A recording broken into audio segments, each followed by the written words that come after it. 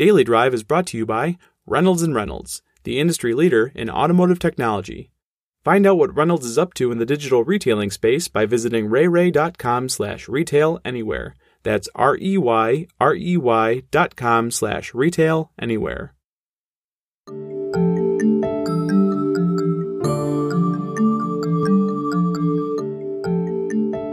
I'm automotive news publisher Jason Stein, and this is Daily Drive for Tuesday, September 7th. It's difficult to underestimate the impact on the dealer network over the last 20 months. Imagine the twists and turns that dealers have navigated during that time. And as we hit a new month in the final stretch of the year, the number of pivotal points since March 2020 have been numerous. COVID, chips, a surge in profitability, and now the continued specter of the coronavirus. At the local level, with dealers involved in every decision and adjusting continually, the reality has been remarkable. Just ask Mike Marooney, CEO of Marooney USA, and a repeat guest on this program.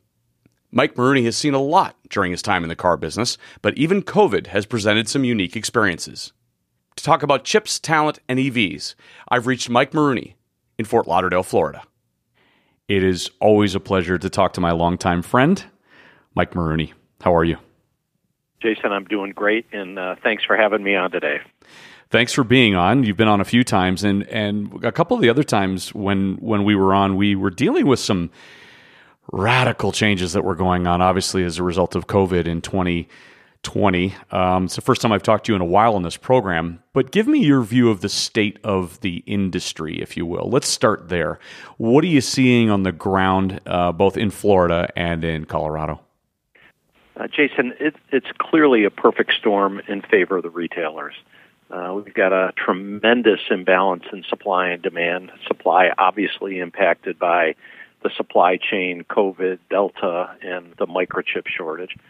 Then we've got demand driven by much higher disposable income from people staying home and having more discretionary spending power, and then trillions of dollars from our federal government. So this supply-demand imbalance has been a blessing for retailers. We've achieved record levels of profitability. Every retailer I know is enjoying record profitability, while recognizing that it's not sustainable.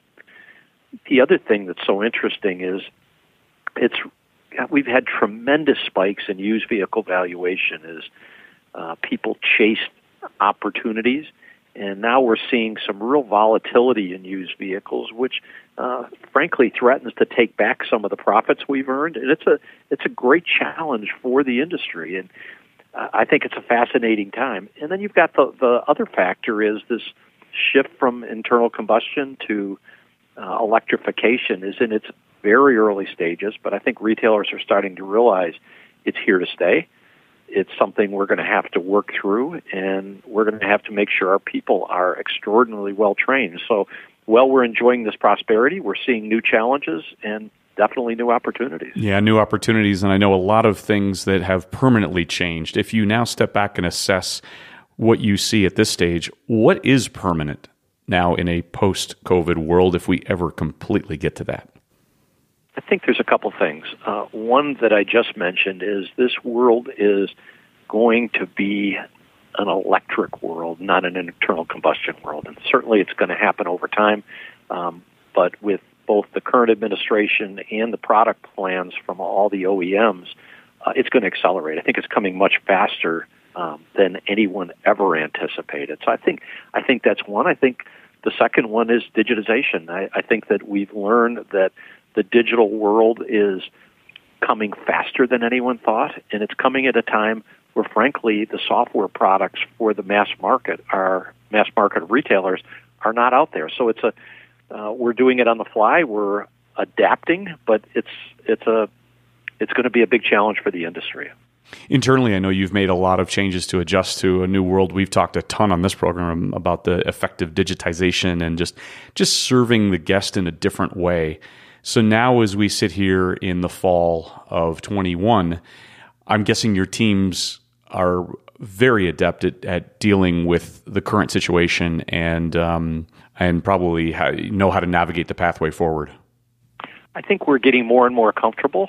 I would say it's clunkier than any of us would like, but we make up for it with effort and people really trying to adapt. And it's beyond digitization. It's people that want to shop, even whether it's by phone, not by using technology to do business. And we now deliver in a much broader market, and our people are getting very adept at that, of not only dealing with customers remotely, but gaining their confidence and providing a true value for people. I know talent, hiring, retention, those are all intertwined, and I know how critical they are for you in terms of making sure that the business that you have in place is poised for success. And I'm guessing now those three things could not be more important to you, Mike. They really are, Jason. The talent pool, frankly, is very thin, and you hear a lot of talk about it being thin at the entry level, and it's thin throughout auto retail. And what it's done for us is it's made us, one, appreciate the team that we have very much and focus on development and retention. So our mission is to focus on helping people at every level of our organization be more successful.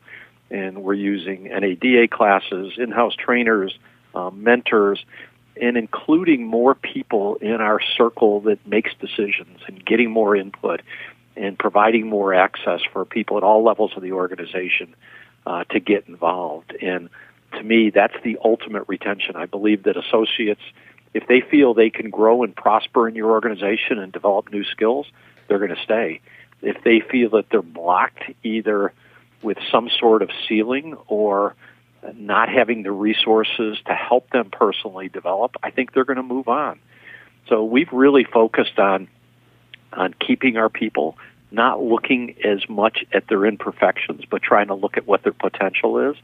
And as we look at even the age of our people, we have a very solid group of people in their high 30s, low 40s, and into their 50s that have a lot of runway ahead of them, and we're very excited about those people and very anxious to be to remain their employer of choice. And you've had some interesting moves of late in the personnel department. Tell me about some of those. Well, we had an opportunity to move people internally. I think we've promoted over the last couple of years 16 people into either management jobs or bigger management jobs. And most recently, we brought one of our really key employees who happens to also be a family member and moved him from Colorado to our Florida operation, where he'll take over a very high potential store. And it's a great thrill to be able to move talent around and give them opportunities they might not have ordinarily. We'll hear more from Mike Marooney after this message. As online experiences exploded this past year, it was clear dealers needed an approach that kept them in business for the long term. Chris Walsh, Casey Edwards, and Dave Bates, top Reynolds executives, sat down to discuss today's digital retailing landscape. Here's an excerpt from that roundtable discussion. So what are dealers trying to do to get this fully online and online to in-store experience? I mean, that's a great question. And honestly, it's kind of a hard one to answer because retailers are kind of defining and using digital retailing differently. You know, to some dealers, it's selling a car. To others, it's sales and F&I. And they tend to be approaching it in chunks versus, kind of a holistic approach. And then you end up just focusing on one or two things when you need to focus on, more of a big picture. Digital retailing is dealership operations, period. Reynolds' Retail Anywhere approach focuses on streamlining dealership operations and improving profitability. For more information about this big picture holistic approach, visit rayrey.com/retailanywhere. That's REYREY.com/retailanywhere. You mentioned Florida and Colorado, and in your latest chapter, the one that you've been on for a few years now, you've expanded and you've looked at new opportunities. I know you're always looking at new opportunities. Anything on the horizon that looks appealing, or maybe let me ask, will you stay active on the buy-sell side? Yeah, we are active on the buy-sell side, and we're looking. We've looked at a lot of deals. We haven't found our geography to our existing markets and some of that is selfish for me of having less travel than I've had at other points in my career. But I also feel that Colorado and Florida are great growth opportunities, and there's a lot of people looking for deals there, so it's not easy to find. But we are definitely looking to grow. We've tried to do an acquisition a year, and it doesn't always work out perfectly. Sometimes they come in clumps, but we're going to continue to look to grow, and I think it's a great opportunity for our company to demonstrate to our associates that they're working for the right company. You have often said that you have, and this is humbly stated, you have a front row seat to a pretty big disruptor in the industry. And I've had the chance through our own connections to talk to Ernie Garcia. And we all know that Carvana is having an enormous impact, but you as a board member are watching this very closely. What do you see that you like? Well, first of all, Carvana is an amazing company, and everywhere I go in the automotive circles, people are asking me about Carvana. Some are doubters, some are admirers. I would tell you from my front row seat, I have literally never been more impressed with a group of people. They're scrappy, they're smart, they work extremely hard, they're tech savvy, and probably most importantly is they're very focused on the customer. And I think that those are hallmarks of any successful business. And to grow at a rate of about 100% a year, you have to be very bold and you have to build great teams. And I think that the things I admire about Carvana, I admire their executive team, but as we peel down as a board and get to know more and more people, I am amazed at the talent and the passion they have for the business. And I'd say the other unusual thing is they're always looking to drive costs down for the consumer. And that's through intelligent buying, that's for eliminating layers, eliminating redundancy, and just becoming more and more efficient. So I admire the Carvana team very much. I'm proud to serve them on the board. We challenge them as a board often, and they respond very well. And Ernie Garcia is just an incredible CEO. Yeah, indeed. What are you looking forward to for the fourth quarter? What's beyond the obvious of chip shortages and products? What's on your radar the most, Mike? Well, I think that, first of all, every week seems to have more difficult news in terms of production. The flow of incoming product continues to slow almost through every OEM. There might be an exception here or there. So what we're trying to do is we're trying to stay aggressive in the used vehicle side. We're trying to reorient our sales force to selling incoming units and getting guests focused on placing retail orders. One of our OEMs is actually allocating 40% of their allocation system is going to be for retail orders. So for a business that's used to selling out of stock, this is a major shift, and it's one I think we can accommodate. I think the other piece is to really stay on top of our used vehicles. We literally look at our inventories daily. We formally look at them on a weekly basis. And given how much we've had to pay to acquire inventory, we want to make sure that we're not sitting on an out-of-shape inventory or an overvalued inventory. So I'd say the heavy lifting is managing through these fluctuations in valuation. And I think the other thing that's critical is our parts and service and collision business have continued to grow, and we're nonstop looking for more and more talent in one of the hardest areas to find, which is certified technicians. So again, I'd say it's changing of how we sell incoming product. It's really over managing our valuation and continuing to build the talent we have in our fixed operations. Well, since the time you were shoveling the snow in Buffalo off of your dad's lot, you and I both know that this is an ever-changing business, and disruption's only the name of the game in the automotive world.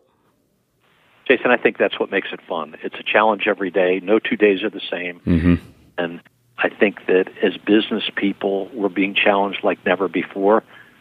Thank God we're in a good, strong market with low interest rates and a government that's committed to supporting people and businesses. And I think it's a very sweet time for our industry, but one that we certainly can't relax and rest on our laurels. Great news. Any final thoughts, Mike? Yeah, Jason, I have one final thought, and that's really to salute you. This is end of an era for automotive news. Automotive news will continue to be, as we call it, the Bible in our world. But the contributions you've made have been incredible, coming from no automotive background to really integrating yourself with our industry, adding value both with the publication, the events, and now with Daily Drive. I want to thank you based on my perspective, the industry, and certainly wish you the very, very best in your next chapter. Well, thank you so much, Mike, and your support and encouragement has been amazing through the years, not only at a personal level, but also at the publication level. And I know that I speak for everybody on the Automotive News team when I say thank you. It's my pleasure. Thanks for joining me, Mike. It has been great, as always. Thank you, Jason. Really appreciate the opportunity. We reached Mike Maroney in Fort Lauderdale, Florida. And that's Daily Drive for Tuesday, September 7th. For breaking news, go to autonews.com. And for a library of hundreds of interviews, go to autonews.com/dailydrive. We'll be back Wednesday.